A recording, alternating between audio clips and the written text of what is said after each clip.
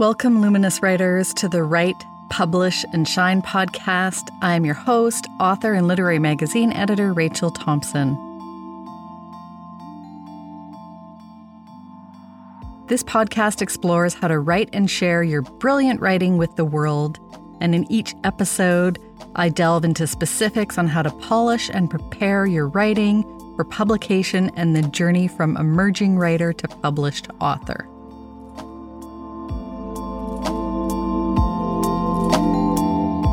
In this episode, I speak with Ploy Pirapokin of Newfound Journal, and I start deep, jumping right into discussing estrangement for writers. She also talks about writing through immigration status and her genius visa.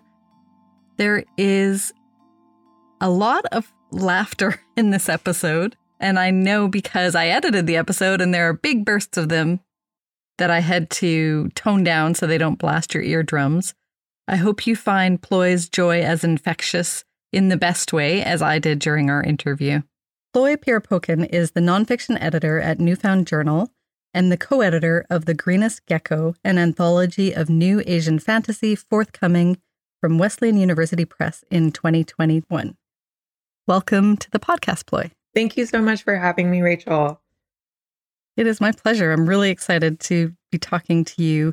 Again, we spoke before when you were a guest in the Lit Mag Love course. Mm-hmm. And so I guess as a result, I'm just going to jump right into the middle of things with you and say, and ask you a bit about estrangement. I know that's a topic that when we were setting up the podcast, we said, I said, this is something of interest, and you said it's of interest to you too. So for me, writing is often a way to say, hey, I exist, and to counter some of the dominant family narratives that erase my perspective. And with that, of course, comes this tension and can lead to estrangement. And I'm wondering about your own experience with writing and what relationship do you have with estrangement when it comes to your writing and your life? I think that all writers write because of this feeling of being estranged or alienated or a little different. I think when you're younger, to me, the markers of writing is when you're told that you're too sensitive, when you are slow to have comebacks. So let's say a bully calls, you're fat. And it takes you about 3 minutes to come up with something to say because you've spent that 3 minutes reflecting on yourself. Am I fat? Do I look fat? What does fat mean? Is that wrong? And I think these are markers that make a writer because you're, thinking about what makes you, what values you hold, your beliefs, you're reflecting on it, you're challenging it. And so all of these things, I think, make a writer. I'm not saying that, you can't write without feeling estranged, although I think that your work just wouldn't feel that urgent and that need to connect and that need to, like you said, to exist and to be seen. And I think as time grows, and we grow as writers, that, hey, I exist changes as well to, hey, I exist, do you see me? Hey, I exist, so do you. And it becomes more of a connecting device as opposed to a statement. Yeah, I love that. And I'm definitely recognizing those 3 minutes it takes for a comeback. I'm wondering what kind of advice then, because I know you teach as well, and obviously you're editing and giving feedback sometimes to writers on their work. So what advice do you give to writers facing estrangement for their transgressive words, the writers who are saying, like you said, I exist, don't erase me, and I want to connect with you, the audience, in some ways. But then, of course, there's that reaction that can happen to transgressing. Mm-hmm. I think in nonfiction in particular, I always advise my students, and I know other teachers and editors say the same thing too, it's not writing for revenge and not writing to make yourself look, I guess, like always the best, always right, infallible, that sort of thing. So I do think, to clarify what transgressive means, it's if you're writing out of anger or out of revenge, that could be a really good catalyst to start.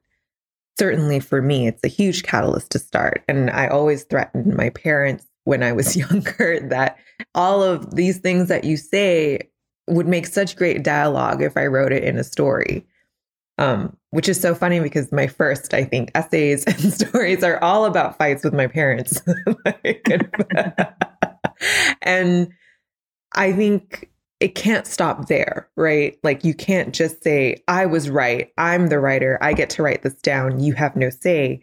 And so to move away from that, I think to face estrangement or transgressive words, it's if you're trying to be yourself and somebody has an issue with you just existing. So whether you're talking about race or whether you're talking about gender or sexuality, I think when it feels like you're being alienated or excluded just for existing, I think you do hit a very important thing that you have to say. And so my advice at that point is, do you want to give someone that opportunity to write that narrative for you? Or are you willing to be erased by somebody else who thinks that you don't deserve to exist? When it comes to political, I think, ramifications, I definitely have had fear about that as well for myself. I'm Thai and we're not supposed to talk about the monarchy. And I've chosen just to sidestep that, as in, it's not worth the risk for me.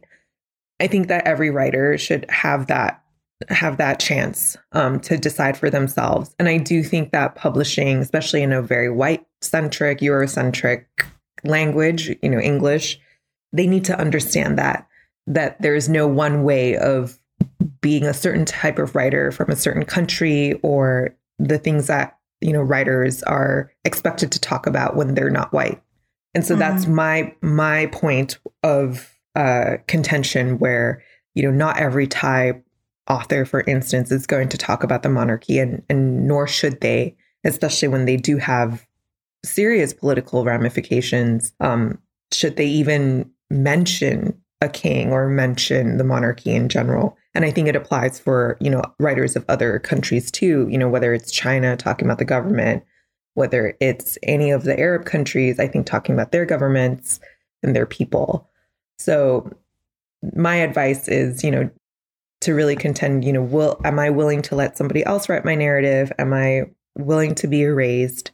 And then if so, what would I be okay with being remembered for, or, sharing? Yeah, I love how you bring in, all the considerations required. It's not just a black and white case. It's writing with, having more sensitivity around that and how you want to be remembered. Yeah. And another thing that we talked about when we were talking about possible topics for this interview, we were talking about writing through fear and surprise. And this really, ties into what you've been saying as well, because for you, it's writing through immigration statuses, which feels, it seems to me, and maybe correct me if I'm wrong, it's like estrangement writ large. Can you tell us about your Genius visa, what you described in another interview as the arduous process of waiting and constantly proving my worth? Mm-hmm. Thank you for anointing me as a genius. I would have done that without knowing about the visa. I really feel like it changed me completely as a writer, and where I focused on. And I know we were talking in the class with you about worth, right? And fear in writing. So I know we'll get to that later, but for me, it was definitely life-changing and perspective shifting. So, first of all, as you write in general, you want to be published, you want to be read widely. And then there are these sort of demarcations of success that, whether the MFA tells you, these are things to look for, whether it's mentors that tell you, whether it's other authors at workshops. And so you have this idea, I think, as a literary writer, and for me, fiction, that I must print in journals, I must have this kind of teaching job in order to make it like the authors that I liked before me. I need to do these kinds of fellowships. And the visa requirements, especially for the O1 visa, require a lot of awards. You need awards, you need recommendation letters, You need, I mean, like 20 recommendation letters. You need 5 job offers, a lot of requirements that go into this. And then you start to realize that for me, in my case, am I writing to be published, right? Am I writing to win these awards, or am I writing for myself? And I spent that sort of year before I had to apply just building my resume. And it honestly felt quite soulless. And obviously I have it, which is why I'm here. But it really changed my relationship to, well, what does it mean to be successful? And, how it's constantly proving my worth, it's like, well, what does this actually mean to me? Why am I writing this, right? Am I writing this for a byline? Am I applying for this fellowship because it works for my resume? Or are all these things actually helping my writing, helping me become clearer in my words, helping me find more exact phrases for the feelings that I want to talk about? And then what's so funny is that once I got the visa, other people obviously wanted to connect with me who were also looking for the visa. And then some of them would say, like, what's your process? Can I ask you for advice? Sure. And then they would make a comment like, well, it must be easy since you got it. And I and I would be like, okay, sure. Like, go for it. But I think because, when you think of the list of people who do have this visa, Salman Rushdie, or I want to say Ian Lee had it. They have these big careers, but I think it's the work ethic that comes from this immigration status that instills, like, this is just how you have to do it. But then you have to find within yourself, what actually makes me happy. And I think when others are seeing me, I'm young, I'm, sort of, I don't come from a literary family, or I don't come with connections in that way. It seems possible. And so I'm happy that I can inspire that possibility. But it definitely took a lot of my soul, and it took a lot of changes for me to understand, like, why am I doing this? And this access to having this visa allows me to remain in America to write, but also to, participate in the American arts and letters in a way that I wouldn't have the opportunity to if I didn't apply. You first connected with Newfound, the journal, by entering a contest, and then kept that relationship going, and one thing led to another. This is the story, anyway, that I was reading a bit more about online. I'm wondering, can you tell me more about that relationship, and especially now that you're an editor, how do you foster relationships with writers, and what would you suggest writers do to build relationships and support for their writing? Mm-hmm. I think it goes back to the notion of the visa for me. One of the requirements of the O1 visa is you need to have about 10 to 20 recommendation letters. And where would you get that? Where would you get that if you didn't make friends, or you didn't foster relationships with other artists? And I think, at work, let's say you work in an office, you want a harmonious cubicle life. You don't want to anger your neighbor next door by playing too loud music, or, eating your Cheetos really loud. And I think it's the same with writing, except writing, I think we don't get to see our colleagues day to day. Our colleagues are on the internet, or they're based elsewhere. And, how do you foster relationships with other writers? One way is to submit. One way is to try to put your work out there, and know that whether or not it's accepted doesn't change the fact that somebody had taken the time to read your work, and somebody had taken, their time to consider your work for publication or an award or panels, and that it's a real human being on that other side. And when you receive a rejection or an acceptance, it's somebody who had considered and believed in you and really thought about, whether this opportunity was right for you or not. And I think to remember that that is also a person. So to how to build relationships, I think submitting work, I think offering support yourself, right? It's like making friends, like, oh, this person seems, if you go to a workshop or if you take an online class, right, and there's somebody in that class who seems like they match you or they align with you in terms of reading list and the way they are thinking, don't be shy to reach out. I think that's something that as instructors, I'm sure you can agree, we try to foster that, but writers are usually introverted and sensitive. So how do you push for the students to, form their own alumni group afterwards or connect with one another that they feel special? I think in terms of offering, you have to offer to be someone's reader. And then vice versa, right? It's not a take and take relationship. When Newfound reached out and was speaking to me about editing at the time, the chapbook, I was responding back, like, let me know how else I can be involved, just because I really liked them as people. And so that's how one thing led to another. And I think that's how we can build relationships in our community as well. Mm-hmm. Maybe not by questioning how easy it was for you to get the visa would be a way not to build relationships.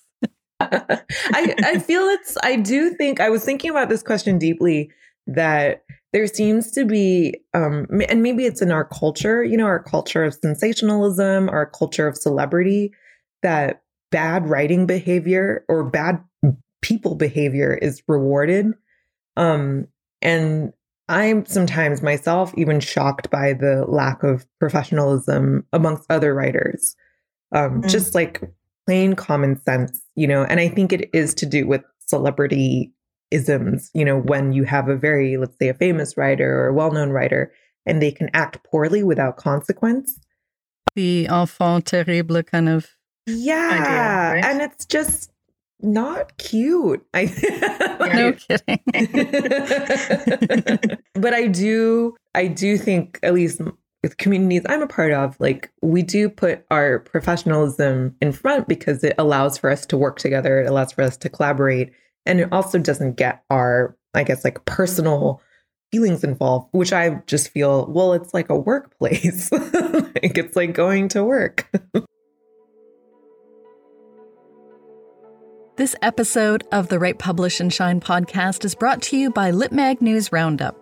Presented by Becky Tuck, writer, editor, teacher, LitMag enthusiast, LitMag News Roundup lets you stay up to date on all the latest news in the LitMag world, learn about exciting new magazines, calls for submissions, job and fellowship opportunities, and find out which magazines are closing, meet new editors, keep up with trends in LitMag publishing, discover fabulous opportunities for publishing your work. You can do all that when you subscribe at litmagnews.substack.com. That's litmagnews.substack.com. And this episode is also brought to you by my course, LitMag Love. If you have been avoiding submitting your writing for years because it feels so daunting, my 5-week course will teach you the steps you must take to publish your work and help you take those steps with lots of support from me. Come and get a big yes for your writing from a dream journal, and then another, and then another. In the LitMag Love course, you will join a warm community of writers.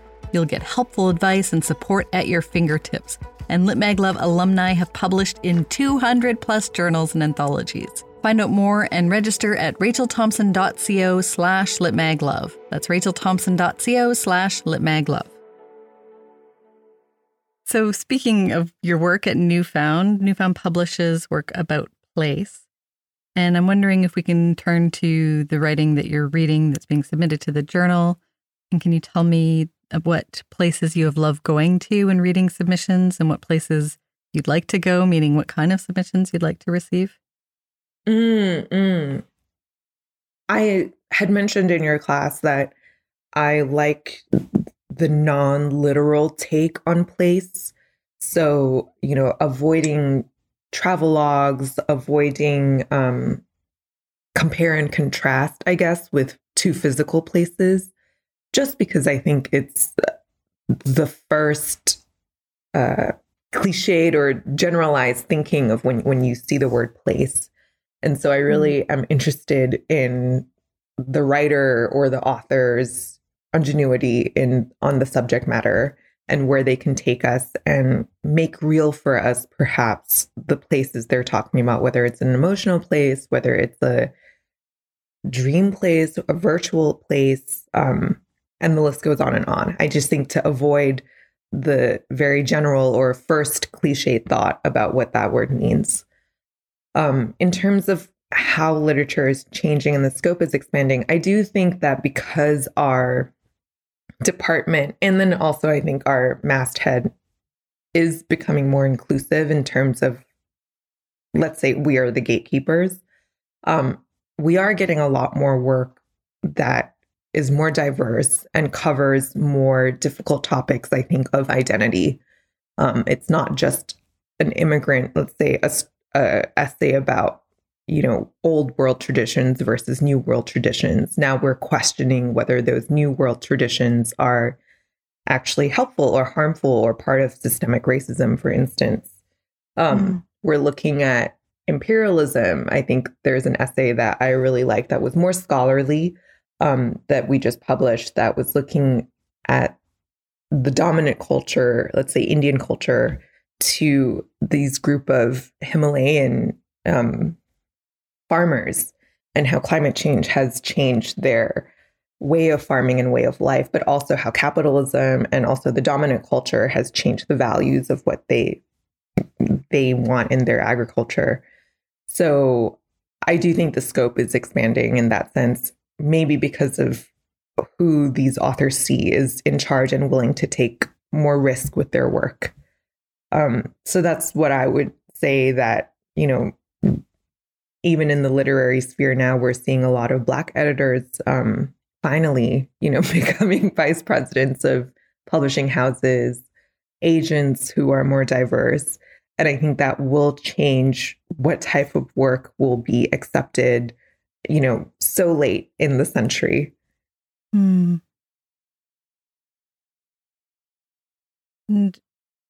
another form of diversity, I guess I always feel like I want to address too, is like around age too. So a lot of writers I work with are like me, not millennials. I'm Gen X. And they often feel like they're not trending when it comes to what editors want. Any thoughts on this attitude? Is it right? Is it changing? Or sometimes I wonder if even that's the wrong focus. But yeah, I'd just love to hear your thoughts on that. It is the wrong focus. But it is easier for a millennial to say that, right? But here's why I strongly believe that writing in general, there is no age to be a writer. I definitely think, and I'm sure I'm going to get harpooned for this, but I don't think anyone in their early 20s has anything of weight and substance to say. And it's not to say that they can't feel that way or they don't have anything, but your mind and your heart and your mental health is still figuring itself out. And I do think there's an urgency with earlier work, but to be sort of sound in terms of your career and validation, seeking validation and not, I think you should be a bit older, and have a little more experience with life and have a little more perspective that writing is not do or die. So I don't think there is or are any limitations when it comes to age. I do think we have a culture in terms of capitalism and success, and again, back to celebridom and sensationalism, that privileges the young. But that is not to say that it has anything to do with the writing. When you think of writers who have published later, it's actually quite the norm. Toni Morrison didn't publish until her 40s. Roxane Gay was writing all this time and didn't publish until later. Yona Harvey, who's a poet, didn't publish and write for Marvel, the Black Panther series, until her 40s. And I think a lot of women in particular, sort of women, they have to do a lot of caretaking before, whether it's getting an education, whether it's taking care of your parents, whether it's getting married and having children, all of these things that sort of set back that time that they could have been studying writing and learning how to write and publishing, that men don't have. biological men don't have, because they are not asked to take a stop or to consider or to think otherwise. So I don't think there is, that's why I say it's the wrong focus. I think one way to think about it is to sort of overcome that fear is to really, and it's hard, right? Because you have to confront yourself. Why are you writing and what are you trying to gain from it? Because if you're in your 40s and you want to have a Vogue cover shoot with your book, and you then want to be in the National Book Awards, 35 under 5 under 35, then it's impossible. Yeah. You might actually get the Vogue cover, but I think you can't hold yourself to these standards that just don't make sense. What is 5 under 35, right? What are these age fellowships? What are they trying to say? And I think it's just the wrong focus, but it is easier said than done. I just think look to the writers who publish later. I always think that, the more experience you can offer in terms of exactitude in your writing, the more nuanced you become. Fame that comes with writing and celebrityism and sensationalism is, I'm sure you can want it, but there are better careers to get that first. Yeah. Yeah, I like what you say too about really thinking about what you want from your writing career. And I wonder too, you're talking about the urgency of the 20-something might feel around publishing. But I feel like, everyone has that urgency. They just have to kind of tap into what is the urgent thing that they want to say, the thing that they don't want to have erased. So I really appreciate that answer. One of the most helpful advice I've ever received was from Kelly Link, is to look at the writers that you admire. Let's say whose career you admire and you'd like, and then really track. And usually it's in the acknowledgement pages of their books, who their agents are, where they've published, where they've gone to, perhaps to school or workshops. And then if you think your style is like them, this is not the only template, but it is a sound template. And so when you gather about 3 or 5, you get to see the patterns. And so I think it's to get really realistic. If I'm writing lyrical essays, which is what I do, it's not something that's going to go viral on the New York Times, unless I write one of those very structured personal essays. And to really get a grip with reality that, this is how the market is. They're not fans, but it's not as viral. Lyrical essay is not as viral as a very structured, I learned this type of personal essay, and to be okay with that. For me, when I looked at all of my sort of literary idols whose careers I admire, I realized, for instance, they don't have social media. They are not online at all. And it really changed how I felt about this advice about having to have social media and have a big following and clout and all of this. And I feel at this point, it's like, it's not conducive to my writing. It makes me worried and engage in a way with other writers and fans that I may not need to in order to be the writer that I desire. And I think looking at and modeling after perhaps writers that you admire, it's like reality, of like, well, what does it mean to write this way? And what does it mean for me? Like, that I'm willing to do this. Yeah. And where can you find your readers? I love that you're saying this now about social media and not being, because this is all the things that I think so many of us I definitely know I'm reflecting on too, is like, it's not just not conducive to maybe our writing, but to our humanity. It feels like sometimes too. So thanks for saying that. So one thing I think, based on our conversations, and you can correct me, but I think we agree that writing is one way we can change the status quo. It's the power we have to create the world we'd like to see. And I'm going to quote you again from an interview where you said, "I'm not going to protest on the streets because if I get caught, I could get deported, but I'm going to find ways where my skills and my experience could be more helpful and useful." Mm-hmm. Can you tell me a little bit more about how you use writing, I guess, and maybe other skills that can create that change?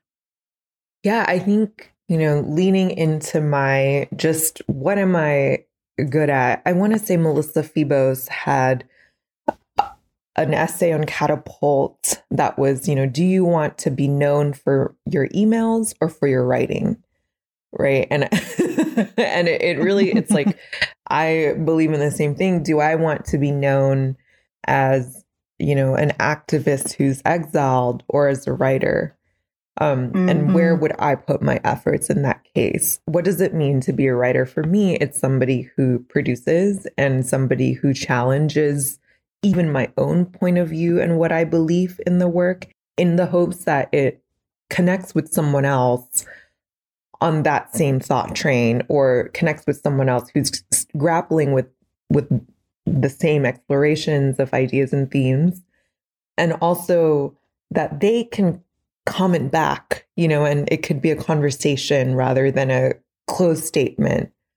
And that's what I would rather spend my time on in terms of being helpful and useful, I guess, in a more quiet way. Definitely this year, I think we've all seen a lot of Black Lives Matters movement, defund the police, sort of anti-authoritarianism, walks, and a lot of activism, as it so happens, because we're all in lockdown and because our attentions are drawn to the things that we might have otherwise ignored for our lives. But I also think what comes with that is a lot of unnecessary shaming. You didn't do X, Y, and Z, you didn't come out, or what does it mean when you're not outwardly supporting? And I just think that's the dark side of activism. I think people contribute in many different ways, whether it's teaching, whether it's, for me, offering services through nonprofits where I help edit work or workshop stories as part of a fundraiser. I think there are other ways that you can get involved and offer your services that aren't necessarily marching on the street, even though that is important too. I asked Ploy to prepare a reading based on our subjects for the interview today. Ploy Pierapoken reads from her award-winning lyric essay, How to Be Extraordinary in America. 1. The O1 Extraordinary Alien Visa, aka the Genius Visa, is granted to an alien who possesses extraordinary ability in the sciences, arts, education, business, or athletics, and who has been recognized nationally or internationally for those achievements. To qualify, you either produce your Nobel Prize certificate, do they even give certificates, or meet 3 out of the 10 requirements that are equivalent to a Nobel. You begin the process of obtaining this elusive immigration status after graduating from your MFA in fiction from San Francisco State University with feverish optimism and hope, since Justin Bieber has one. You have 1 year from August 2015 until your student visa expires. 1 year to figure out how you can stay in America as a writer. 1 year before saying goodbye to the life you thought you built in graduate school. You are 27 years old, tall, tanned, and Thai, with as limited an octave vocal range as the Biebs. You think you stand a chance. 2. You Google artists with O1s. The list is daunting. Adele, Benedict Cumberbatch, Wolverine, director of The Terminator, Regina George, Posh Spice, David Beckham, Sergey Brin, Pele, Playboy playmate Shara Bashard, Albert Einstein, if he were crossing the border today. These aliens are part of a list of Nobel, Oscar, Emmy, Directors Guild, SAG, and Academy Award winners. Even the Biebs, 6 years younger than you, has a Grammy. Discouraged, you try to find authors who have O1s. Salman Rushdie, Ian Lee, Mario Vargas Llosa. They were bookless once. You discover many testaments to how difficult this Everest of a visa is, and almost all O1 visa holders ask to remain anonymous about their immigration statuses, as they will need to renew their visas at some point. No O1 alien is confirmed, so you make a guess since they weren't born in America. Keeping this a secret is like being at a party with little green antennae sprouting from the top of your head, except everyone is too polite to point and scream. Thank you. Thank you. And so I'm going to finish with, you're going to be the inaugural Quicklit round person. And we'll see how it goes. This will be a test, but I want to ask you if you will finish the following sentences. So first is, being a writer is... fun. Literary magazines are... transgressive. Ooh, I like that. Editing requires... patience. Rejection for a writer means... God's redirection. And finally, writing community is... welcoming. Thank you. Thank you so much for sharing your time with me today, sharing your genius with me today, and reading for our listeners. Thank you so much, Rachel, for having me again. My pleasure. And that is my interview with Ploy Pierpoken of New Found Journal. I hope you laughed as much as we did. I hope you learned something. I know for sure I learned something from the real talk that Ploy gave us about focusing on age and whether your writing is on trend, and how that's the wrong approach to look at careers of writers you admire and kind of reverse engineer them, figure out where they started and what journals they published in, what was their trajectory towards becoming the author that you love today. But most importantly, I think what she said about finding within yourself what actually makes you happy, I felt like that was, the biggest nugget for this interview. It is really easy to get swept up in what you think it means to be a writer versus doing what is truly aligned with who you are, what you write, why you write. And here is the LitMag lowdown on New Found Journal. You can find New Found, an online journal, at newfound, just the 2 words, .org. And they pay, and they also respond generally within 3 months. Their submissions are open except for May 15th to August 15th. That's, of course, everything is as of this recording. That may change. And there's an upcoming themed issue. Deadline 21st of December. It's not too late as of the release of this episode to submit to Inner Spaces. This episode of Write, Publish, and Shine is brought to you by LitMag News Roundup. Stay up to date on all the latest news in the LitMag world at litmagnews.substack.com. And by LitMag Love, my 5-week course that helps you get a big yes from a journal you love. Sign up at rachelthompson.co/litmaglove. Finally, if you want to advertise something that would help emerging writers who are becoming published authors, hit me up at rachelthompson.co/ads. The Write, Publish, and Shine podcast is presented by me, Rachel Thompson. You can learn more about all of that I do for writers to help them write, publish, and shine at rachelthompson.co. If you learned something from this episode, if it helped you with your own writing, pass it along and share it with other writers. You could also rate and review this podcast. It really does help other writers find the podcast, and I'd be so grateful to you for that. And just keep on keeping on, keep writing.